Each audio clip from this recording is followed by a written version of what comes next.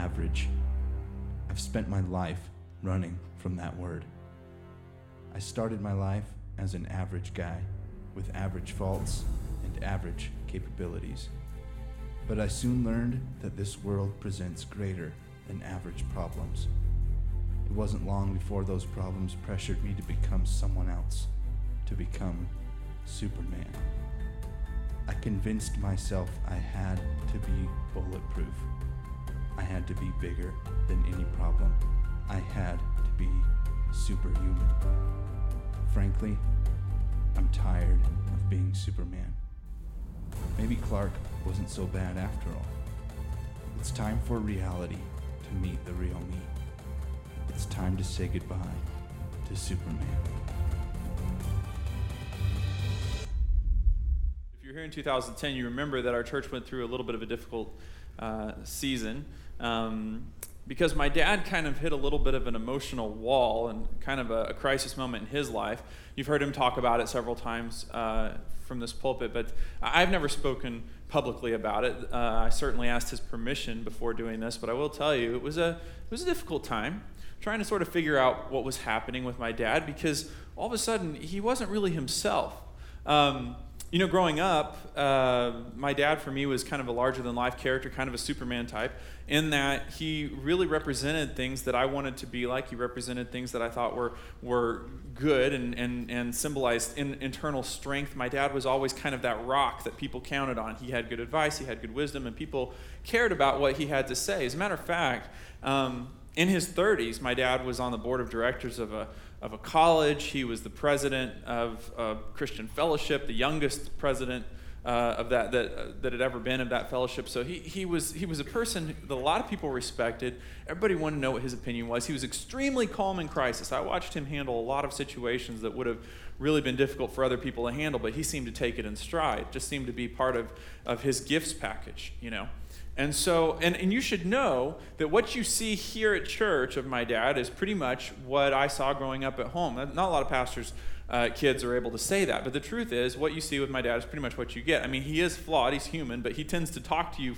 from here about his flaws, so you pretty much know what's there, And so I really considered my dad to be that point of stability. Anytime I had problems, challenges, way before I ever came on staff here, anytime I had things that I was worried about or concerned, I'd pick up the phone, call him, say, "What do you think, Dad?" But all of a sudden, my dad was not really that rock anymore. I remember when things really kind of imploded, and if this gives you any kind of an idea of the timeline of all this, I came to work at New Spring in May of 2010. So that's when I began my ministry here. Previously, for a little over 3 years before that, I'd served at the First Baptist Church of Edmond, Oklahoma, and then I came on staff here. If this tells you anything, I came here in May. My dad sort of hit the wall in November of the same year, right? And so it was a time where a lot of us were sort of scrambling to figure out what kind of help do we need to get him, and then also what do we do, keeping the wheels rolling at New Spring in the meantime. Our executive pastor, Billy Poore, handled so many crucial strategic decisions in that time that I certainly would have been over my head, and I had the responsibility of speaking during the time that my dad was gone. If you were here in 2010, I'm sorry, I did my best, right? But seriously, that was an interesting time. I remember the day it all kind of went bad, and I was in a staff meeting with my dad. It was the day of the week where we had staff meetings, and he asked me if I would stay afterwards to talk with him briefly after the meeting, and he said he needed to ask me something. I said, okay. After the meeting, he asked me whatever it was he needed me to do, and I said, that's no problem. And we started just having one of those small talk conversations, just going back, talking about whatever. And all of a sudden, I watched my dad kind of mentally leave the room. Like, I was talking, and then he talked, and then as he was talking, he just sort of drifted away mid-sentence and just became, not there. And I began to just think, what in the world is happening? And in the next few hours I began to hear my dad say things and things that sounded like anxiety talking, things that sounded like fear talking and concern, and him being concerned about his effectiveness as a pastor, and all these things were not consistent with who I knew him to be. They were not consistent with the dad that I knew. And so I didn't really understand what was going on. One thing I did know that when you push too hard, you can tend to reach a breaking point. And so I think a lot of us who were in my dad's close circle at that time, we really knew he had been pushing too hard. And so even though it was a season of great success for New Spring, things were going really well. Even though it was a time of success, I think we all knew he had pushed himself to the point where something had snapped inside. Now, you know the rest of the story, of course. It's just that my dad got some great help. He had a period of recuperative rest. And when he came back, and those of you who have been here since 2010, I think, can join me in attesting to the fact that since then, I think God has kicked my dad's ministry up a notch. I think God has only elevated his effectiveness since that's happened. But as soon as he got back, I thought my life was going to be really easy, because I'm going to quit filling the role of speaker for a while, and I'll get back into my normal rhythm and routine here at New Spring. But it wasn't too long after he got back from his journey, I would say maybe 6 months or so, that I began to experience some real internal emotional issues on my own. And I didn't have the same journey that my dad did, but I will tell you one thing. It woke me up to the fact that in ministry, as well as probably in whatever field that you're in and whatever endeavor that you do, it is possible to push too hard. It is possible to reach a point where something inside snaps. And so we've been talking about, that's kind of what inspired this Superman series, and specifically the character we're going to be talking about in a few moments. And we've come up with this principle that we've been using in these weeks, right? We've said that anytime you expect more from yourself than what you are able to accomplish, you're headed for a meltdown, you're headed for a crisis. And we've been talking about 5 different people in the Bible who had these sorts of meltdown moments. But I will tell you that there is nobody that I know of that we're going to be talking about who as closely mirrors what I watched happen with my dad than this passage here. And I hope it'll be helpful for you, because if you're a very effective person, there's going to come a moment where you're going to need what we're talking about today. So we're going to start off by just introducing you to this character, Elijah. You may be very familiar with him. This may be the first time you've heard of him. But Elijah was a prophet in the Old Testament. Now, a prophet's job was simple. God would give the prophet a message, and the prophet was to take the message to which, if God said take it to the ruler, he would take it to the king. If God said take this message to the people, he would take it to the people. He was God's spokesperson. Now, you remember the last series we did was a series on Jonah. Jonah was also a prophet, so it's the same job description, right? So God sent Elijah into kind of a tough time in Israel's life. I want to give you a little bit of history on Israel, so I'll have you hang with me here for a little bit. I'm not a huge history buff myself, so I'll try to keep this in the Cliff's Notes sort of style of doing this. But we've been talking about a couple of the other kings of Israel here recently. We've talked about Saul and King David, right? And in the days of King Saul and King David, Israel was united. It was just one big kingdom altogether. But then after, you have Saul, and then you have King David, and then David's son Solomon. After Solomon, you have a civil war that happens in Israel, and the kingdom splits into the northern kingdom and the southern kingdom. You still with me? Northern kingdom and southern kingdom. The northern kingdom is going to be called Israel. Southern kingdom is going to be called Judah, right? And each of those kingdoms are going to have a procession of kings, right? Now, here's the deal. God is paying attention to each of these kings, and at the end of their reign, God gives them a sort of report card. The Bible will tell us either this king did good in the sight of the Lord, or this king did evil in the sight of the Lord. Now, Judah, remember, that's the southern kingdom. Judah gets a mixed bag. Some of Judah's kings are good, some of Judah's kings are bad, some of them it's hard to tell. In the northern kingdom, right, all of the kings are bad, every single one of them. And the situation that Elijah gets sent into, there's an especially bad king on the throne. And this is in 1 Kings 16, starting verse 29. Ahab, son of Omri, began to rule over Israel. But Ahab, son of Omri, did what was evil in the Lord's sight, even more than any of the kings before him. So he's an exceptionally evil man. And as though it were not enough to follow in the example of Jeroboam, he married Jezebel, the daughter of King Ethbaal of the Sidonians, and he began to bow down in worship of Baal. Even if you're not a huge Bible student, you know that we don't use the name Jezebel to talk about people that we just love and are very dear to, right? Jezebel was a daughter of a king of another country. Ahab married her because it was politically expedient. It was financially good thing for the nation. I'm certain maybe there was love that entered into it, but I wouldn't know. Lady like Jezebel, you'd have to think twice about that. But he marries this gal. The country that Jezebel is from, they worship a god named Baal. Now, Baal worship, and I want to be as genteel as I possibly can in this room, but Baal worship consisted of very perverse sexual practices. There was human sacrificing was kind of a key thing in the worship of Baal. So it was a bad deal. Now, Baal is known as the storm god, right? So you pray to Baal, or the people did at that time. They prayed to Baal to get rain for the crops so that they could sell the crops so that they would be financially well off. So Baal was really a god of prosperity, but known as the storm god, right? Now, if you can imagine, I told you a little bit about what it's like to worship Baal. And God's people are going back and forth. Sometimes they're worshiping Baal. Sometimes they're worshiping the true God. They're going back and forth. And Elijah's job is really going to be to do two things. Number one is to confront these, crazy people on the throne, Ahab and Jezebel, right? But secondly, to talk to the people of Israel and to say, you can't keep doing that. You can't worship Baal some of the time and worship God some of the time. It's not going to work that way. You're going to have to make a decision. You're going to have to choose who you're going to worship. This is mostly Elijah's job. So I can't really go into all the history of Elijah's life because we would be here for much longer than the time that we've got. But I will tell you the first thing that happens with Elijah is God tells Elijah, go to Ahab and tell Ahab it's not going to rain for 3 years. And I think this is God's benevolence to show that the storm god is not really causing the financial prosperity that Israel was experiencing at the time. See, I think that's one of the reasons why Baal worship was starting to take root. In this particular moment in time, Israel is being very financially well off, just for this window of time. And so I think there are a lot of people who think, well, look how successful we've become since we've started worshiping Baal. And I think God is going to send a message to them by saying there's no rain for 3 years, just so that they'll be really clear on the fact that Baal has not been creating their prosperity for them, right? So Elijah goes and tells Ahab this. And over a course of time, eventually the 3 years is over, and God tells Elijah, I want you to go back and tell King Ahab that it's going to rain. But before it rains, y'all might as well all meet up and have this thing out. So Elijah calls the people to Mount Carmel.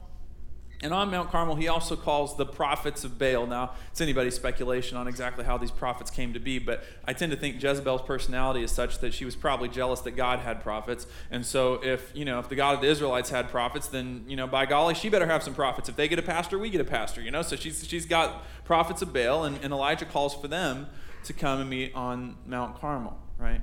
So here's what happens. Elijah says you can't keep doing this. You can't keep worshiping this God and then worship the true God. You're going to have to make up your mind who's who. And I guess it might as well be settled right here and now. So here's what we're going to do. We're going to put together an altar. We're going to put a sacrifice on the altar. And you guys can try to pray to have your God send down fire from heaven and burn up the sacrifice. And then I get a chance to call to my God and have my God send down fire on the sacrifice. And I think we might as well just go ahead and agree that whichever God sends down fire from heaven is really God. Can we do that? And the people said, yeah, it makes sense to us. So the Baal guys win the toss and they go first, right? And they pray for a long time. They try everything they can to get Baal's attention. They're trying to call down fire from heaven, right? Nothing happens.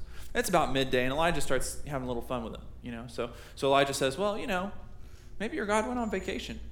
Who knows? Everybody needs a break. Maybe you went to Disney World, Or then he says, maybe your God's hard of hearing, right? We'll get him a bell tone. We'll get him all set. Or he says, maybe, just maybe, your God has stepped into the celestial bathroom. Could be, right?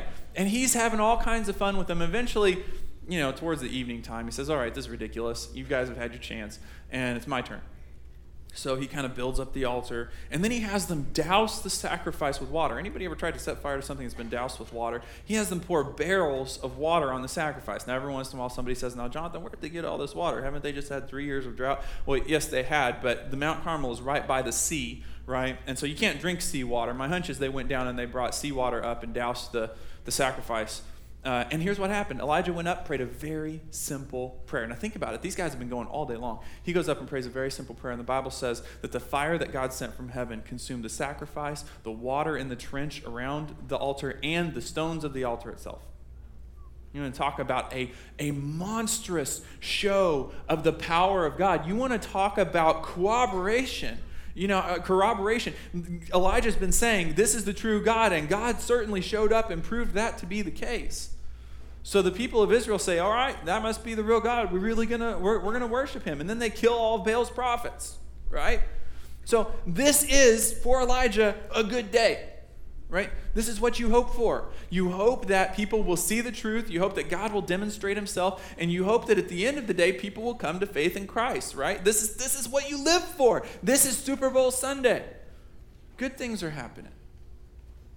But a lot of you in this room know what I know, which is that when good things are happening, sometimes that can be the very thing that pushes you over the edge, right? And so we find that at this moment of success, at this moment of great things happening, something snaps inside of Elijah. Check this out. The Bible says when Ahab got home, he told Jezebel everything Elijah had done. Now, you should know Jezebel's actually running the kingdom, not Ahab, but that's another message for another day. Including the way he had killed all the prophets of Baal. Now, those were Jezebel's friends. So Jezebel sent this message to Elijah. May the God strike me and even kill me if by this time tomorrow I have not killed you just as you killed them. Now, this is what we expect from Elijah right now. If you think about how strong a character Elijah has been all this time. I mean, he has gone toe-to-toe with Ahab. Ahab's the wickedest king Israel's ever had. And God tells him, I want you to go get in Ahab's face and tell him there's not going to be any rain for 3 years. And he does it. This guy does not flinch. He's the adult in the room. He's the guy who doesn't show fear. He's the rock. And the Bible says Elijah was afraid and fled for his life. He went to Beersheba, a town in Judah. Now remember, we said Judah is the southern kingdom. Most of Elijah's ministry is in the northern kingdom. So he goes out of where his ministry is. He goes into Judah, right? And he left his servant there. He went on alone into the wilderness, traveling all day. And he sat down under a solitary broom tree and prayed that he might die. You want to talk about a meltdown moment? I've had enough, Lord, he said. Take my life, for I'm no better than my ancestors who have already died. You want to talk about out of character? You want to talk about somebody making a 180-degree shift? What in the world is going on? I mean, this is a big deal. I want to give you a principle. This principle had a lot to do with getting this series off the ground and finding its way. It's really simple, okay? Anything capable of crashing needs to be able to control its speed and its direction. Anything capable of crashing, that would be you and me, right? Needs to be able to control its speed and direction. Let me ask you a question. When you leave this building today, would you drive your car home or to lunch, wherever you're going after this? Would you drive it anywhere if you knew that you were either not going to be able to control the speed or not going to be able to control the direction? I doubt it. After all, those are kind of the pivotal parts of your car. I think just about everything else is an accessory, right? But see, a lot of times in life, we struggle to control our speed or our direction. Like our speed, we have a pace. There's a pace that is right for us, an intensity of life that fits. Some of us, we have a pretty high intensity of life. Somebody wants us to go on vacation and unplug, and we feel like our life is going 20 miles an hour while everybody is passing us on the freeway going 75 because we're like, there is nothing to do, you know? Vacation is tough for us. Why? Because our normal pace is pretty intense, right?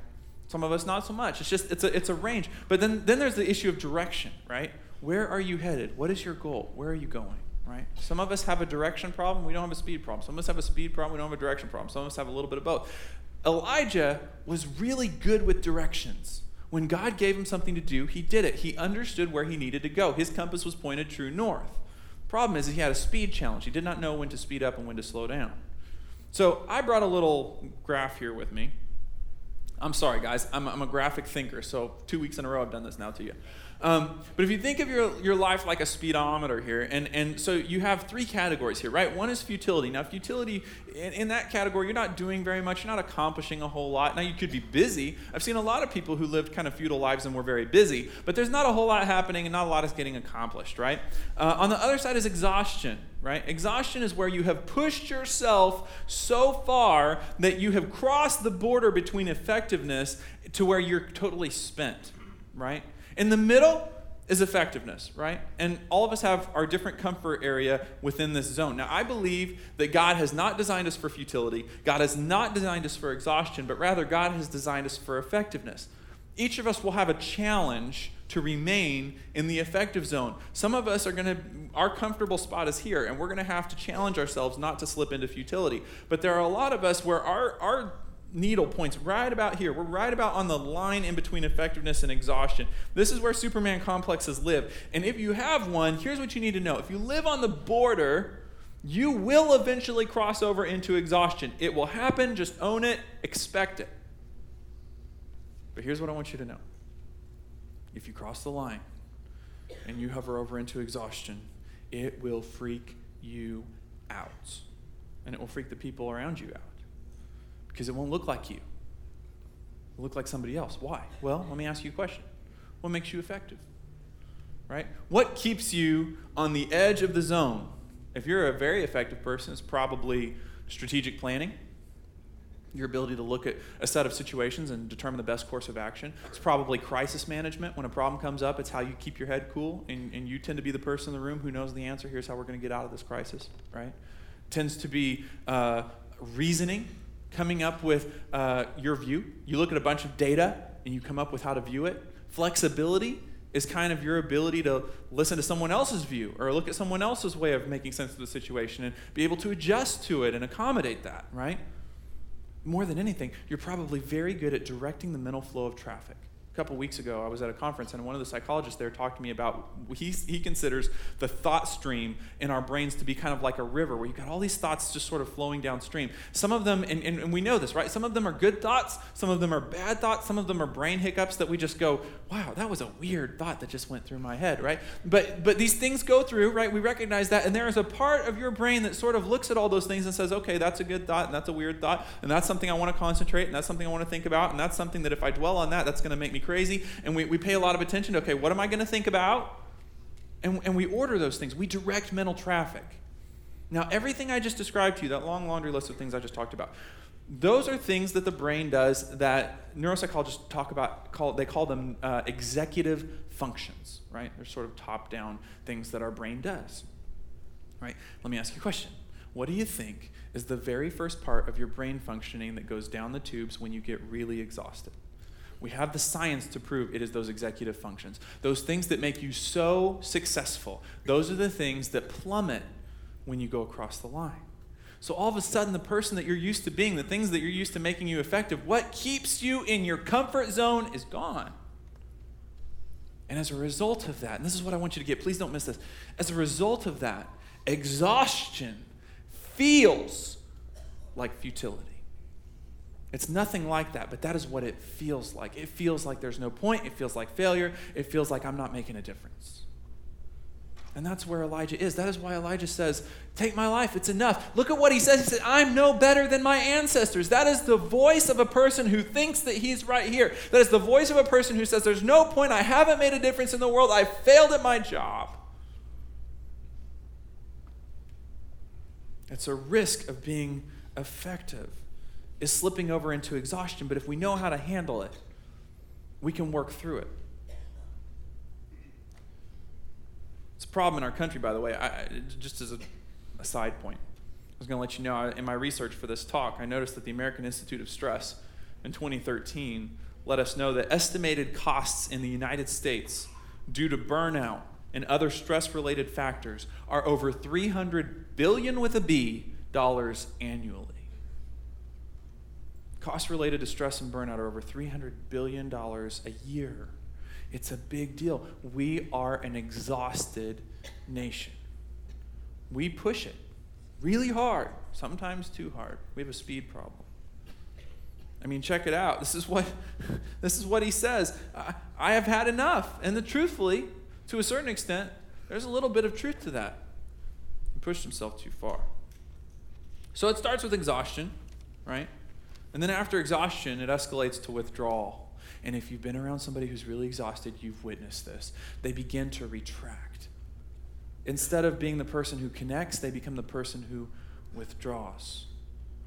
Why? I'll tell you, I think it's because that person is so freaked out by the exhaustion that all the noise coming from other people trying to speak truth into their life, they just don't know how to accept it. They don't know how to interpret it. They don't even really know. It's very difficult for them to hear that, and so they start to retract. But there's two problems with that. If you're a person in this room, you're exhausted, and you feel yourself pulling away, I want you to know there's two problems with that. Number one is it removes you from your support system.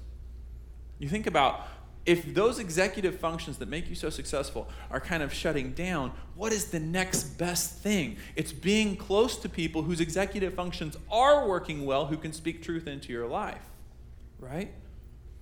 And so you think about that. That's one thing. But here's the other thing, and I think it's the bigger one. If Satan can get you alone, if he can get you off by yourself, Satan can get you to redefine success.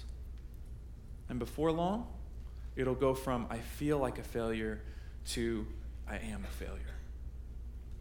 And we certainly see that with Elijah. So I want to read this passage to you. This is what happens. And Elijah is upset. He's under this lonely tree, the Bible says, and he's praying and tells God he wants to die. Then in 1 Kings 19, starting in verse 5, it says, he lay down and slept under the broom tree, but as he was sleeping, an angel touched him and told him, get up and eat. He looked around, and there beside his head was some bread baked on hot stones and a jar of water. So he ate and drank and lay down again.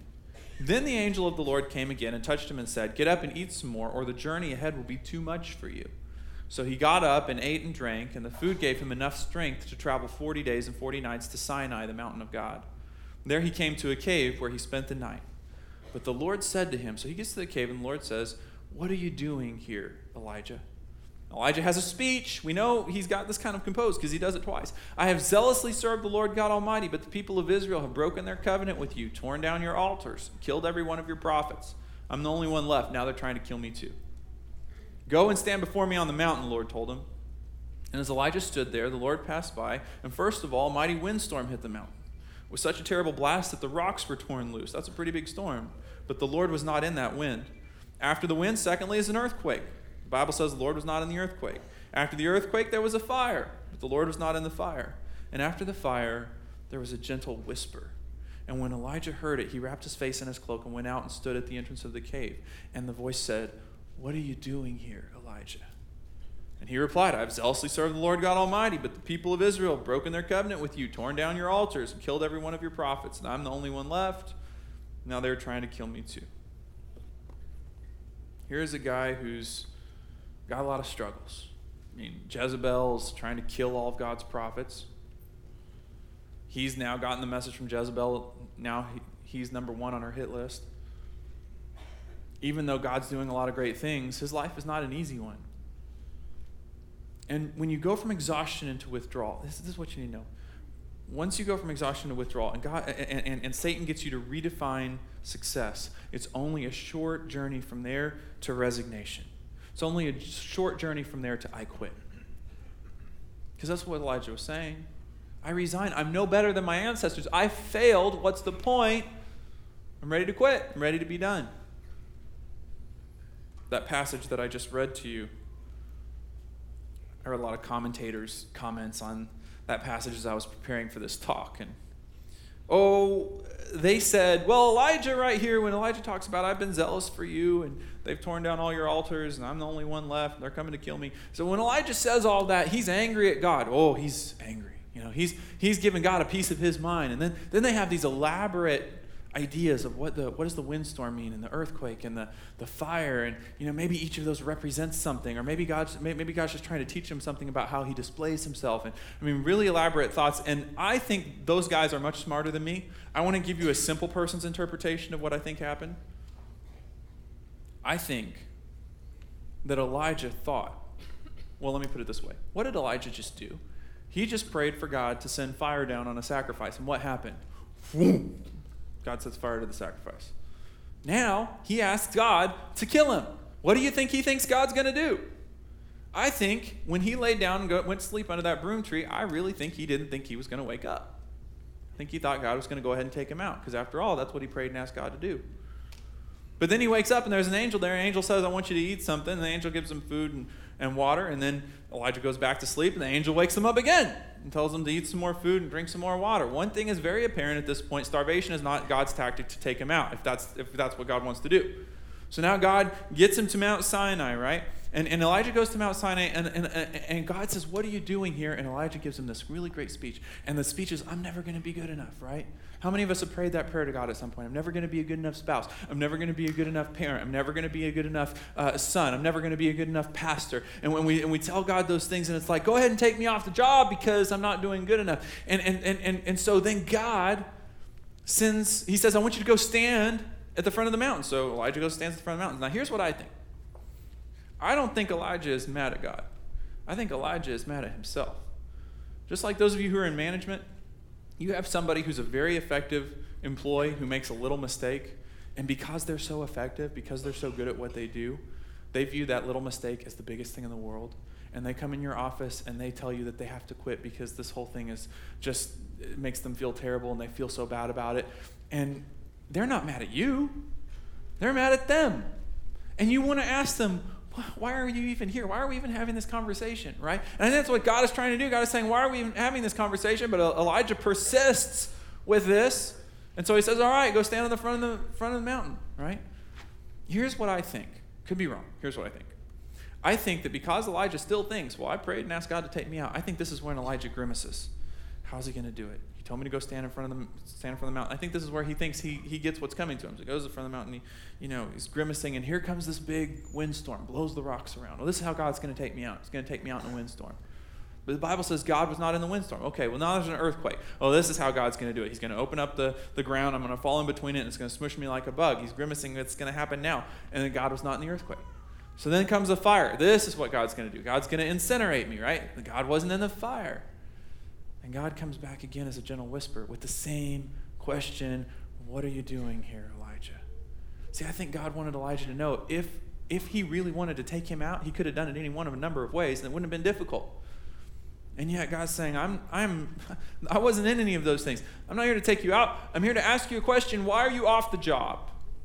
See, that's the thing. God's nature, his very nature, is to assign us to a task. The Bible says he gifts us with talents and abilities, and then he puts us on a task. Why? Because the God of this universe is at work doing things in this world, and because he is a relational God, he takes bits and pieces of what it is that he's trying to do in the world, and he assigns them to various ones of us so that we can be a flesh and blood extension of his plan in this universe, and we are at our best when we're on the job. But see, not only does God know we're at our best when we're on the job, Satan knows that we're at our best when we're on the job. So Satan knows that there is a group of people that he can never get in the futility category. No matter how hard he tries, he knows he's never going to get you there. So it is the second best thing for him to push you past the line of your effectiveness into exhaustion so that you feel like you're being futile. If you think about it, Elijah's moment of exhaustion was God's opportunity to remind him, you know what, your job is important. What you're doing is important, and I need you back to work. So what is God's plan for exhaustion? What is God's diagnosis? Because certainly during the time that my dad was gone, getting help, I saw a lot of different people trying to help him with a lot of different strategies. Some worked, some didn't. And so I want to look at the Bible and say, what did God do to help Elijah out? This obviously exhausted man. How did God help him in those days? So in order to do that, we're looking at 1 Kings 19, verses 15 and 16. The Lord told him, go back the way you came. Well, you want to talk about a profound statement. I wish we could probably spend an entire message just on the phrase, go back the way you came. And travel to the wilderness of Damascus. When you arrive there, anoint Hazael to be king of Aram. Then anoint Jehu, grandson of Nimshi, to be king of Israel. And anoint Elisha, important name, son of Shaphat from the town of Abel-Meholah to replace you as my prophet. Now, if you're not an Old Testament scholar, a lot of those names probably don't make a whole lot of sense to you. But the one thing I think you can probably surmise along with me is that God has just sent him back to work. So what is God's plan? I've got just a few minutes to go over this. How does God help us recover when we're exhausted? Here's the first one. Rest. Boy, that's brilliant, isn't it? That's what you came here this morning to hear, right? So when you're exhausted, you need rest. But you know what's funny? As simple as that is, we forget it so often, right? God built us with multiple parts. We are both physical, spiritual, and emotional. And one of the things that falls off the train fastest when we are exhausted is our ability, or our at least realization that we need to regulate our physical needs, right? I work with a lot of distressed marital couples. Not every couple that I work with is distressed, but a lot of them are. And one of the questions that I tend to ask is, are you taking care of yourself? Are you eating regularly? Are you getting good sleep, right? And generally speaking, the answer is no. Why? Because when we get distressed, we tend to quit taking care of ourselves. Right? Notice that before God ever even takes Elijah to the mountain, before they ever have this big conversation, right, the first thing God does is see to it that Elijah has adequate rest and food and water. Right? Now there's symbolism there, right? Because basically God is teaching us that you do have some basic needs, and those things have to get met first. And here's the thing, rest is sort of a semi-automatic process of the body, yes? I mean, it's just kind of like breathing. Breathing is good, yes? Thought I would just toss a simple question out there. Breathing is good, yes? Okay, yeah, good. So what happens if you decide, if your brain says, if you come up with the idea, I think I'm just going to stop breathing, and you hold your breath for a long period of time? Anybody want to tell me what happens when that happens? You pass out, right? What happens when you pass out? You start breathing again, right? Because your body's pretty smart, and it knows that if you keep up with that, something bad's going to happen, right? So it will cause you to start, it's just like resting, right? How many of us, we wanted to stay up, study for that final in college. We wanted to make sure we got a good grade. So we're burning the midnight oil. You make it to about 4 o'clock in the morning, and the next thing you know, it's 9:30. You've slept through your final, right? Why? Because your body said it's time to rest. And if you won't do it, I'm going to do it for you, right? We have to be proactive. And by the way, and I don't really have time to mention this, but I'm going to do it anyway. This is a cycle, right? Because what happens is we don't take care of our physical needs because we're stressed, right? And then our physical needs start to catch up with us, and we start to notice the toll that those physical needs are taking on our body, and as a result, we don't rest some more, right? So if people say, well, I don't understand, I was talking to a pastor friend who was like, I'm just so lethargic, and I just feel like I'm not productive, and I feel like constantly I just feel tired all the time. I said, well, how many hours of sleep are you getting a night? He said, right about 4, right? And I said, well, when was the last time you just took a day off to unplug? Because this is a pastor of a smaller church, and he says, I don't get a chance to take a day off. Well, let me tell you, the reason that he's feeling how he's feeling, of course, there could be a legitimate medical cause, but I'm going to go ahead and just throw out there that it might be that he's not taking care of himself, and the fact that he's not taking care of himself is making him stress out more, which is making him not take care of himself some more, right? We've got to rest. We've got to take care of our bodies, right? The Bible says the body is the temple of the Holy Spirit. Okay, moving on. Second thing is relationship. Right, the first thing God does with Elijah is make sure that he gets rest. Second thing, though, is he establishes some relationships. In that passage that I just talked about, there are some things that God says that are really jobs. Go do this and go see to this and make sure this happens. But then you notice that he says he wants him to go and connect with a guy named Elisha. Now, if you know 1 Kings and 2 Kings, you know that Elisha is going to be Elijah's successor. Elisha's going to take over where Elijah leaves off, right? But here's the cool thing. In the overlap period where Elijah and Elisha are working together and Elisha's really learning from Elijah, it's very obvious that there is friendship there is mutual respect, and both of them benefited from each other's presence. That is what a productive relationship looks like, and productive relationships are restorative in moments of exhaustion. My dad's talked to you guys about the fact that during his season of difficulty, he made a connection with another pastor, and the two of them have been best buddies ever since. And that relationship has been hugely restorative for him because God built us for a relationship, right? God, that is part of how God meets those emotional needs. Okay, so we talked about rest, relationship, and then here's the last one, and it seems super simple, but I'm going to bring it up anyway. The last one is return to work. I said God puts us on task. He gives us a job, and when we are at work, we are at our best, and God wants to get us back on the task, whether that task is, my job is to be a parent, and this is, you can have a job that's even separate from your occupation, because I have a job as a pastor, but I also have a job as a parent. I also have a job as a husband, and God wants me on the job. I am at my best on the job. So the third thing is to return to work. But notice that it comes third. First is rest. Second is relationships. Third is return to work. Now, I have 1 minute to cover this, and then we'll be done. Why is God so intent on getting Elijah back on the job?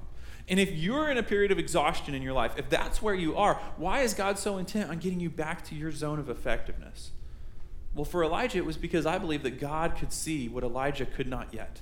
God knew what Elijah's future looked like, right? God knows that, first of all, as soon as they get done with this whole deal, one of the very first jobs he's going to give Elijah is to go tell Ahab and Jezebel that their days on the earth are numbered, right? That's a pretty cool job.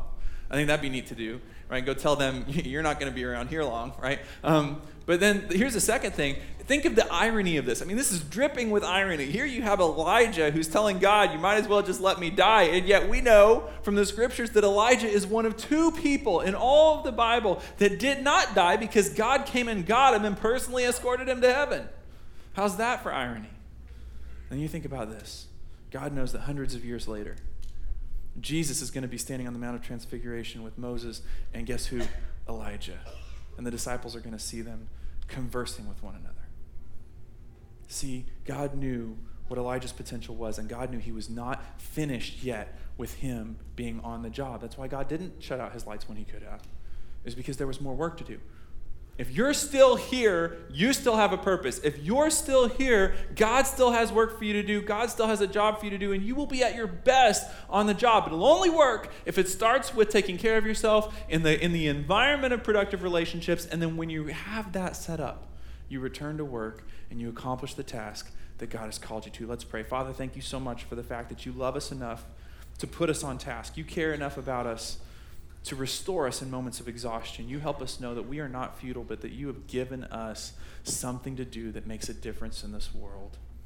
Heads are bowed and eyes are still closed. I'm only going to keep you for a couple more minutes. Quickly, you know here at New Spring, we always give you an opportunity to reach out to God. If this is a time when you've never made a connection with God and you want to do that, I'm going to give you that opportunity in just a minute. But before I do that, I want to ask this question. I've been talking to you about exhaustion this whole time. I would like to pray a special prayer for you if you're in this room right now and you're going through a season of exhaustion. So if that's you, would you lift your hand? Nobody's looking. If you're going through a season of exhaustion, would you just lift your hand? I'm seeing hands coming up all over this room.